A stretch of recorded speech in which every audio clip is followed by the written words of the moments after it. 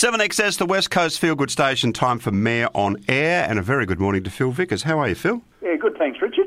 It's been a bit of a challenging year, not only for the West Coast Council, but for Tasmania, Australia and the world in general with COVID, hasn't it? It certainly has. It's been a pretty long winter, although the Premier made a few new announcements to lift some more restrictions, which is good, coming up to Christmas, and I think we can look forward to perhaps a better 2021. How did it directly affect the West Coast Council and the way it operated or would normally operate? Like most business, we were basically forced to close down, but at the same time still provide our essential services, so we did that for a period of weeks. COVID safety plans had to be put in place in all our different buildings, and we kept our workforce employed throughout it, got on with a few big projects to try and spark some economic benefit within the West Coast.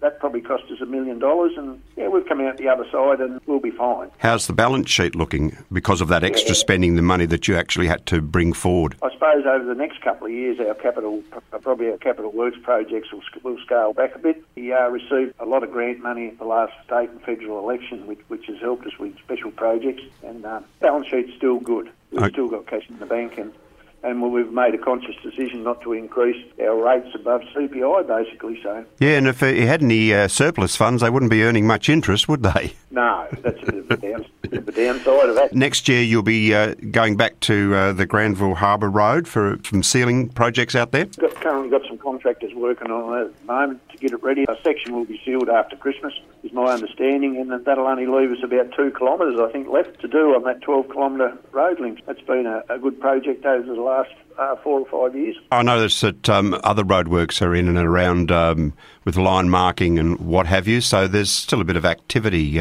on the West Coast roads, isn't there? Yes, there again, the federal government has made funding available, certainly for the Murchison Highway, and they're continuing to do upgrades on that, which is really good. That's a state government road, but certainly welcomed by West Coasters. Indeed. We talked earlier in the year about the tourism. I think the last school holidays you were saying was quite a fillip for the West Coast, and there was lots of visitors and a lot of happy people that are in the tourism business. Do you think that'll continue into the Christmas holidays? Well, I'd like to think that after Christmas we'll get back up to a bit of a head of steam again from a tourism perspective.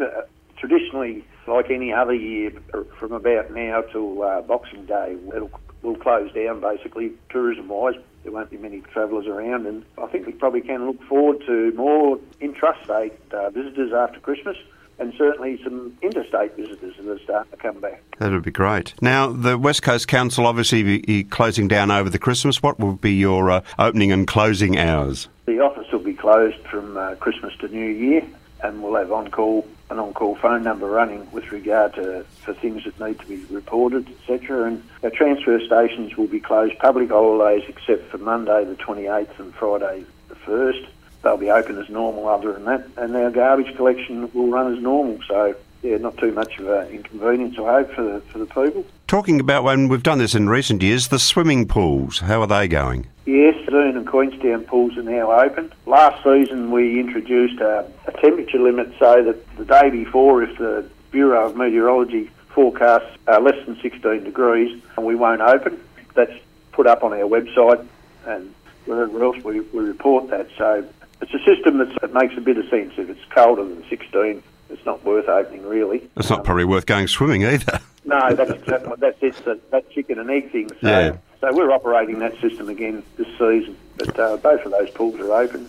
Thank you very much indeed, Phil. I won't be talking to you until 2021. David Midson will be back with us next Friday for Mayor on Air. Thank you very much indeed for your time throughout the year, and to you and your family, a very Merry Christmas. Yes, Richard, thank you, and Merry Christmas to all 7XS listeners in the general community. And remember, if you've got a question to put to the General Manager for next week, you can email your questions to studio@7xs.com.au.